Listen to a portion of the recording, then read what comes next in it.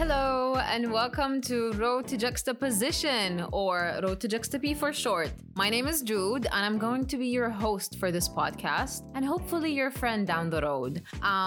I am 21 years old, or I should be by March 2022. Yes, I am a 2001 child. Thank you very much.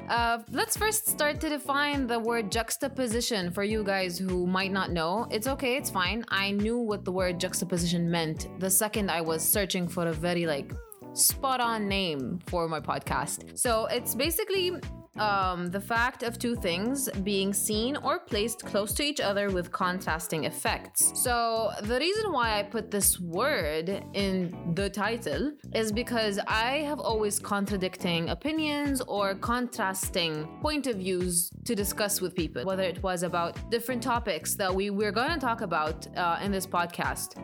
So that's why the word juxtaposition is in the title.